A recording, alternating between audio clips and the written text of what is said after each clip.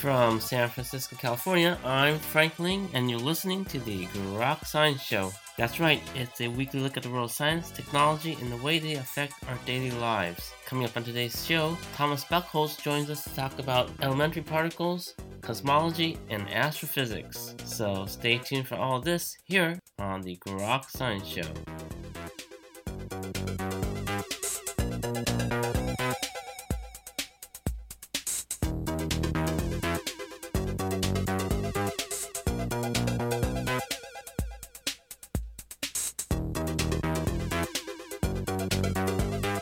Welcome back to the Grok Science Show.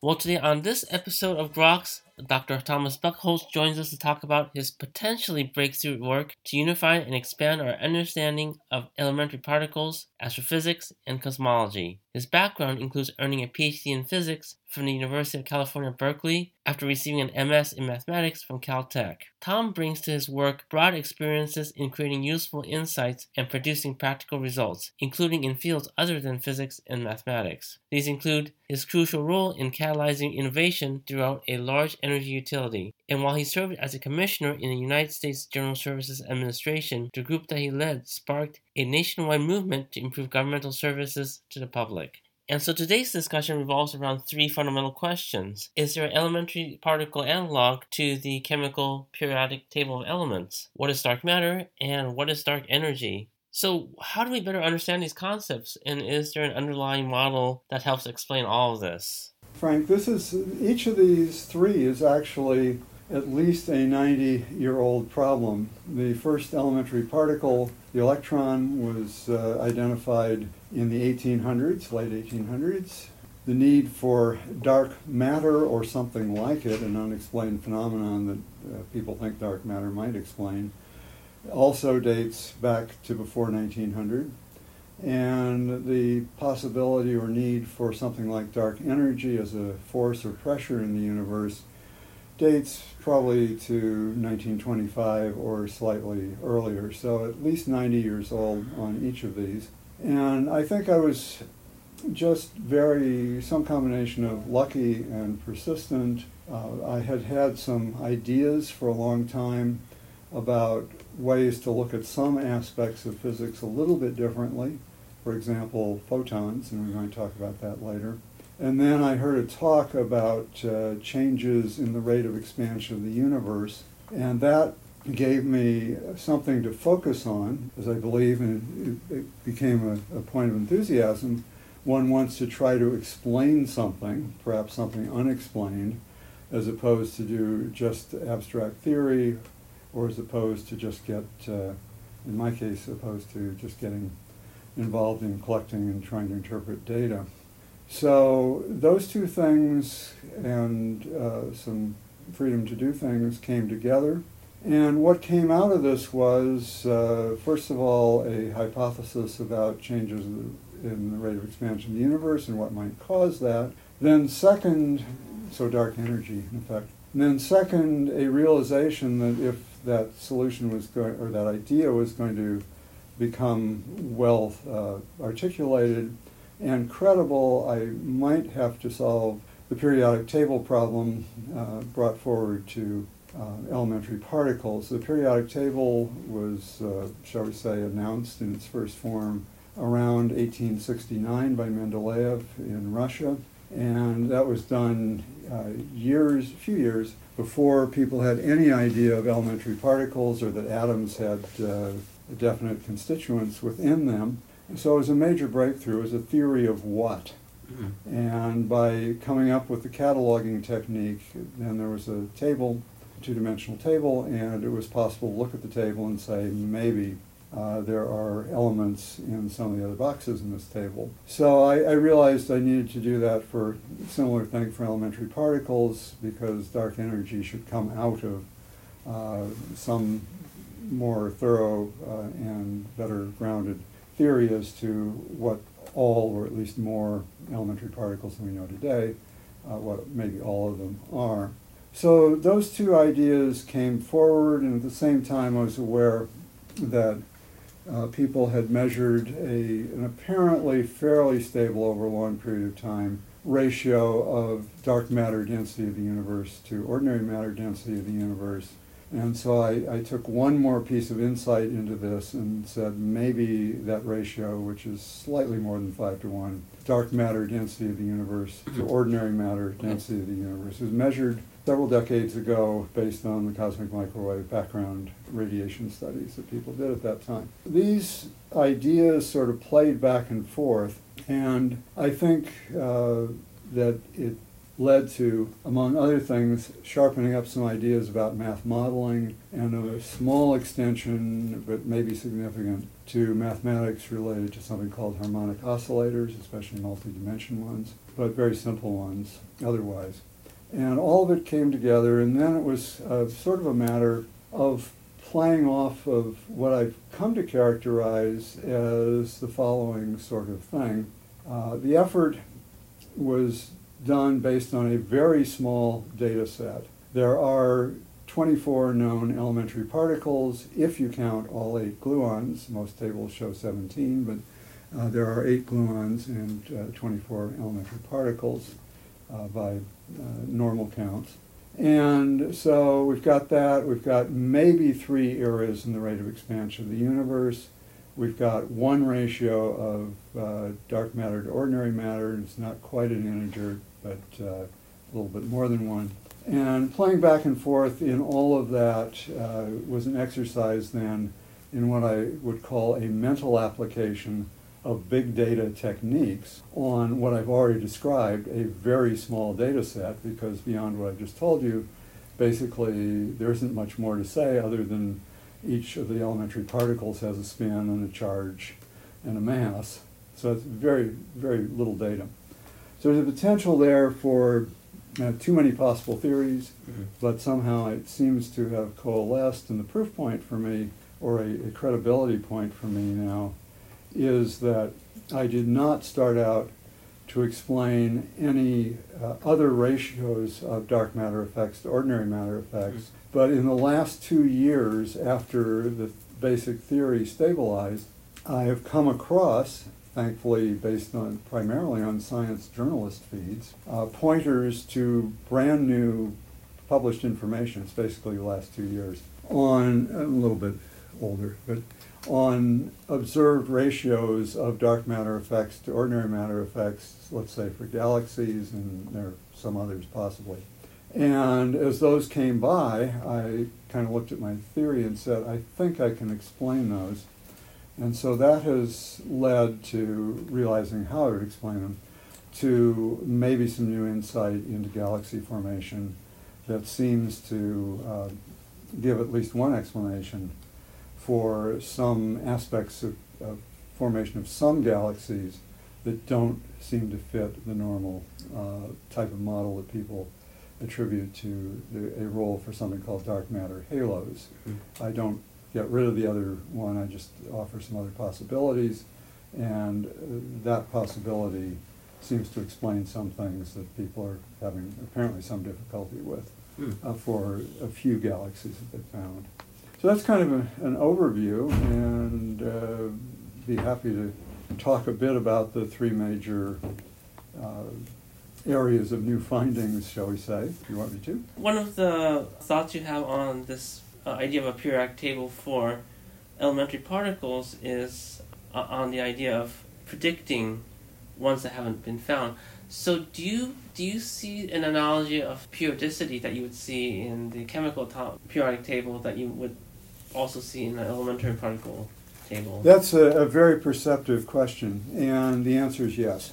With the periodic table for chemical elements, the sort of winning combination of ideas was chemical behavior plus atomic weight.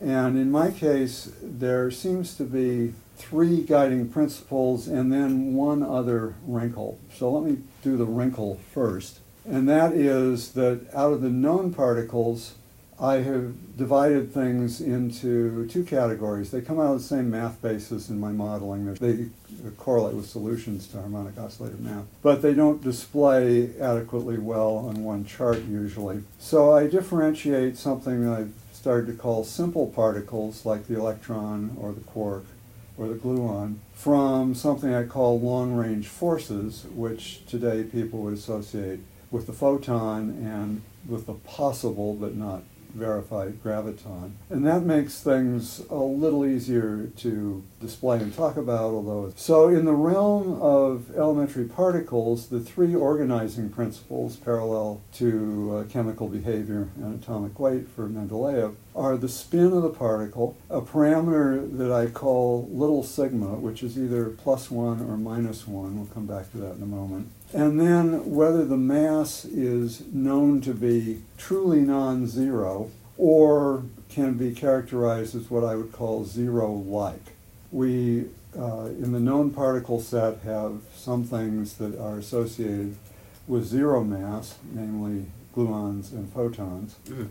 And then people have looked into the question of masses of neutrinos and have come up with the idea that observations point to the idea that neutrinos have very tiny masses, but they're non-zero. I have used the word zero-like for that and actually offer a theory that includes the possibility that neutrinos actually do have zero mass, which would, it turns out, align with the elementary particle standard model, but not with the way people interpret some astrophysics and other data. My theory does suggest an alternate interpretation of that data that would be consistent with zero mass neutrinos.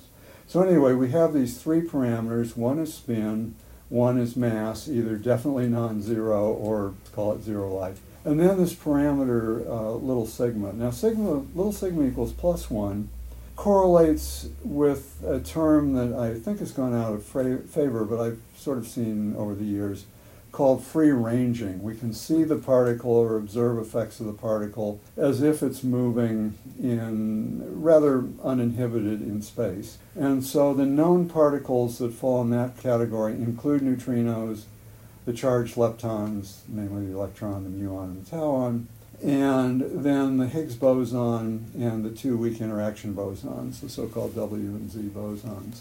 I predict some others in that category.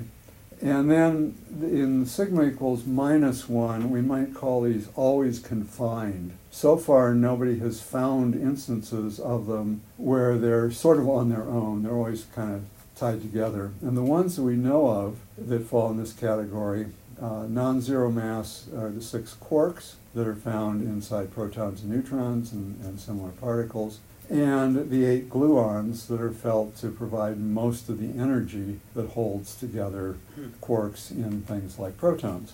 So that's the categorization scheme for elementary particles, for the simple particles within elementary particles. For the long-range forces, the photon, the would-be graviton, and so forth, that falls into the category of integer spins, so photons spin 1 in units of h bar, and so integer spins, graviton would be spin 2.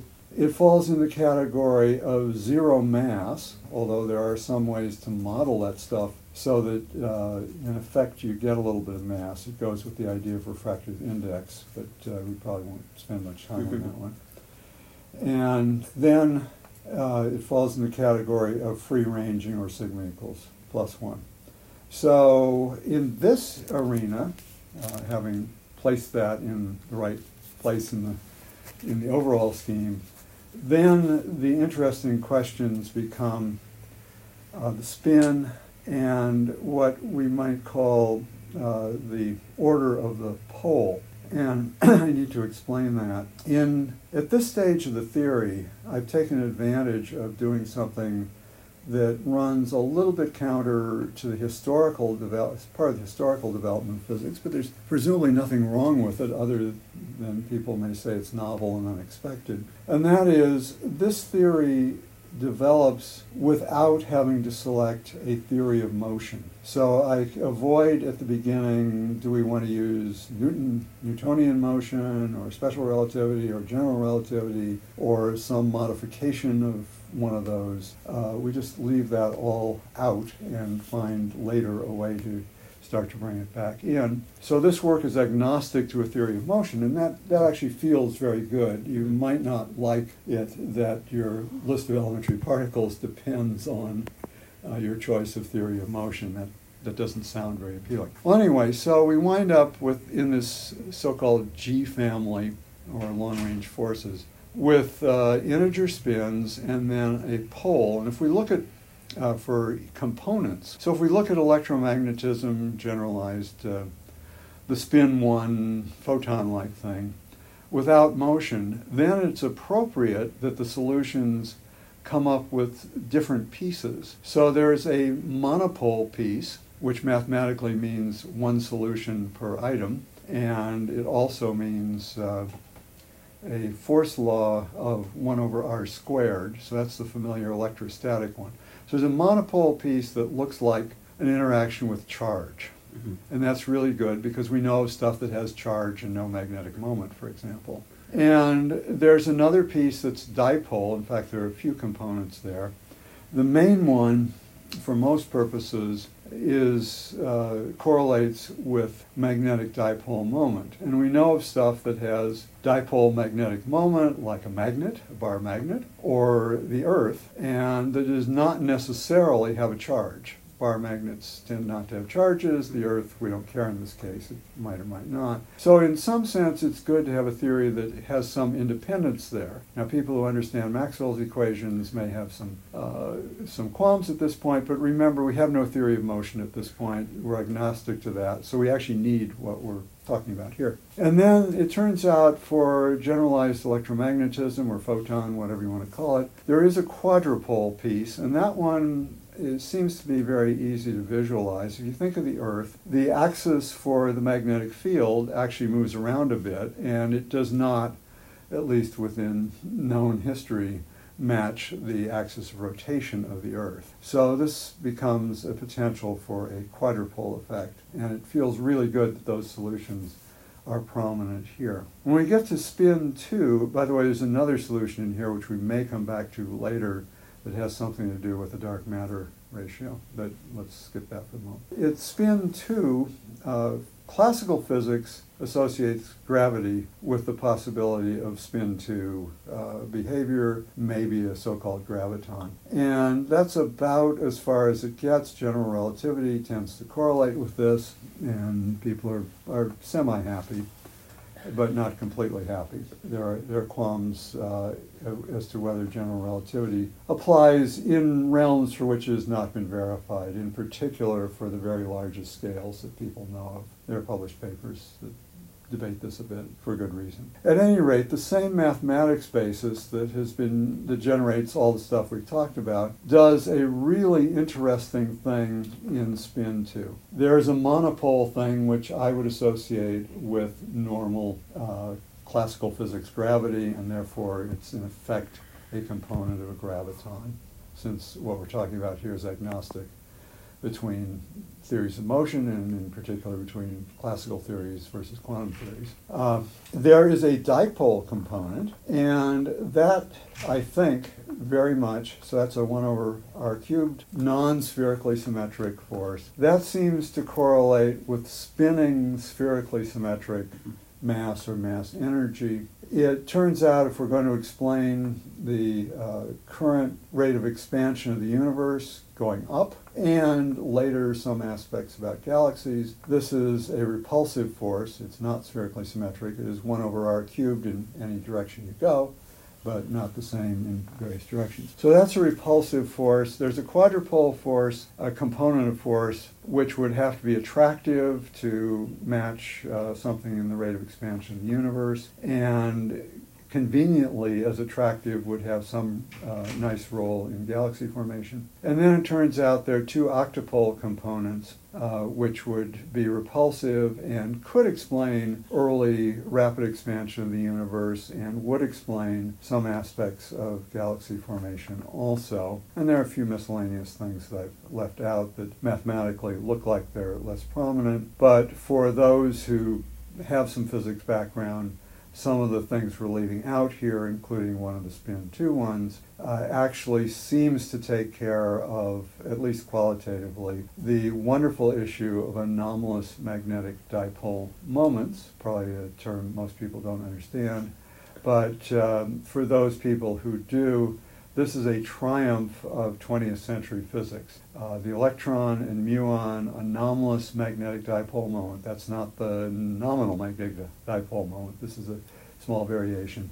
Those have been measured incredibly accurately, and they are theoretically calculated to, I guess, similar degrees of accuracy based on so-called perturbation techniques or Feynman diagrams.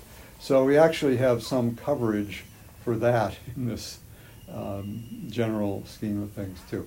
At any rate, the work does go on to beyond this combination of gravity and dark energy forces, now all nicely wrapped up in spin 2 in either quantum or classical candidate format. It does go on and predict some higher order spins, and it looks like there's a very strong suggestion that the spin 4 pieces have an octopole component that would interact with neutrinos and that lead to an explanation for the two effects that people tend, with a more limited particle set, a more limited long-range force set, to attribute to gravitation. And those two effects are the idea that neutrinos undergo so-called neutrino oscillations, and that certain astrophysical measurements are interpreted as saying that neutrinos, the average total neutrino mass across three types of neutrinos is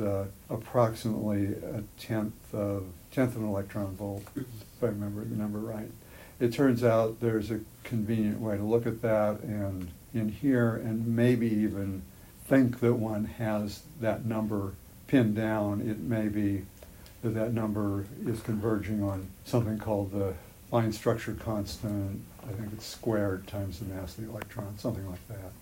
So one of the observations you touch upon is the depletion of cosmic microwave background radiation. Could you tell us a little bit about how this model would help to explain that? Okay, well, this was one of those things that fortuitously came to publication and my attention in the last couple of years. And what happened there, it's an ingenious experiment, it's a complicated experiment, but simple equipment, and I think sophisticated computation. As far as I can tell, I'm not an expert in what I just said, but it sounds right. They put a tabletop thing out in the desert in Australia, and they just collected measurement of cosmic microwave background radiation. The hypothesis was that we have a lot of hydrogen atoms, and over billions of years, the hydrogen atoms have been interacting with cosmic microwave background radiation and have been depleting a portion of that radiation based on a so-called hyperfine transition, or 21 centimeter or something or other,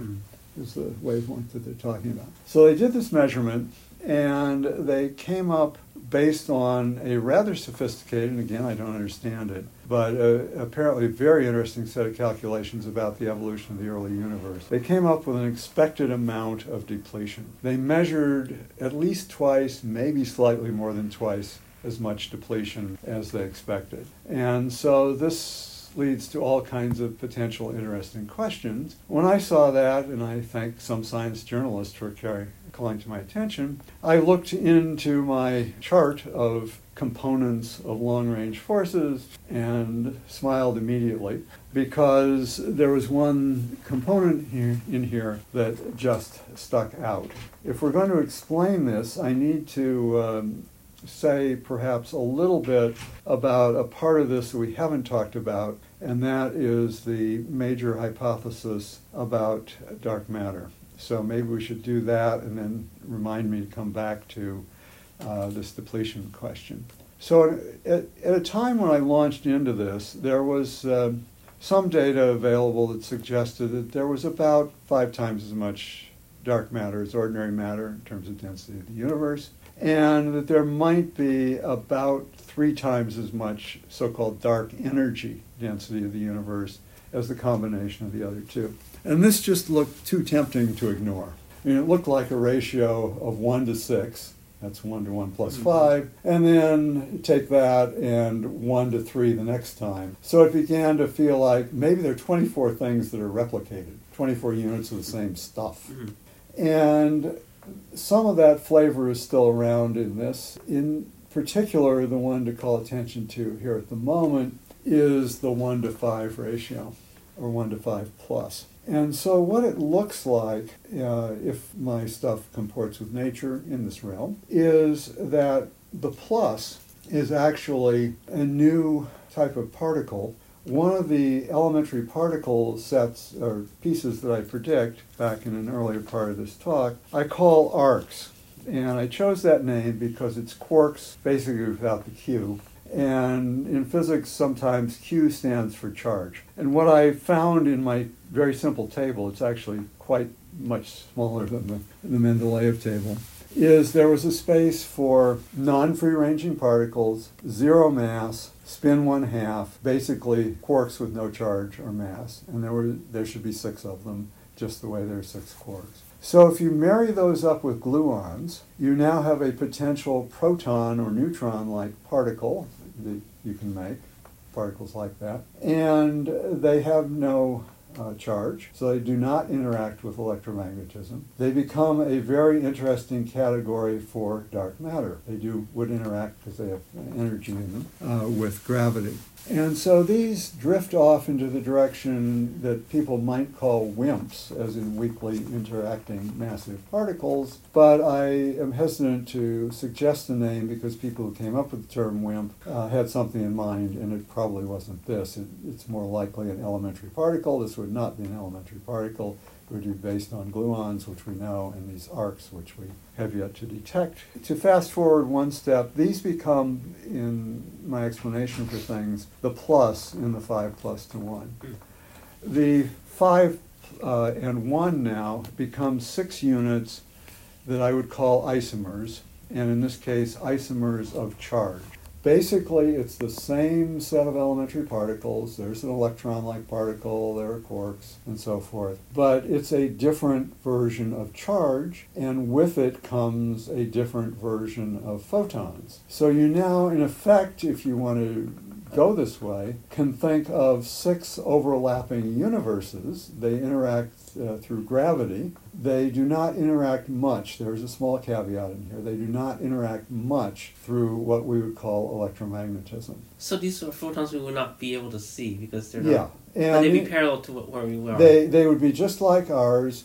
There are some conjectures in ongoing physics theory or traditional physics theory about so-called dark matter photons. This is not totally wild. Mm-hmm. But I think one of the problems that people may be encountering, and this assumes that I'm sort of right in what I'm doing, which we don't really know, but assuming it is there have been a lot of attempts to do little pieces of dark matter or dark energy or elementary particles, and it really looks to me like it would be very difficult to discover what I found if you didn't actually try to start out to do much of the whole thing together, or at least enough of it, the way I did, or in some other way, to get to something like this.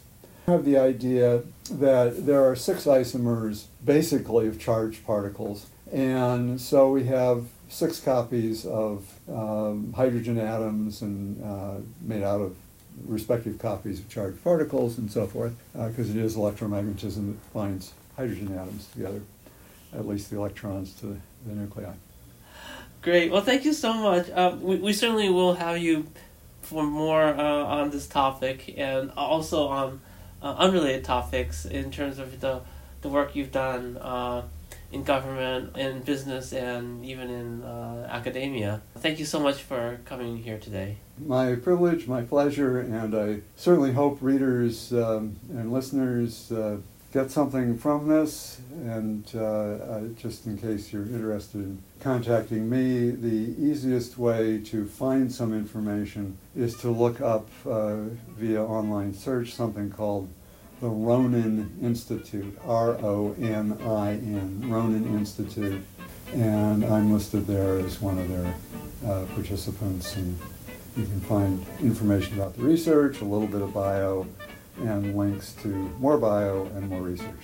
Great. Thomas, thank you so much for joining us here today. Thank you. And that's all for this week's edition of the Grok Science Show. Make sure you tune in again next week for more from the world of science, technology, and the way they affect our daily lives. In the meantime, you can check us out on the web at www.groks.net, on Facebook and Twitter. You can also email us at science@groks.net. For Grok Science, I'm Frank Ling. Stay tuned here for more music.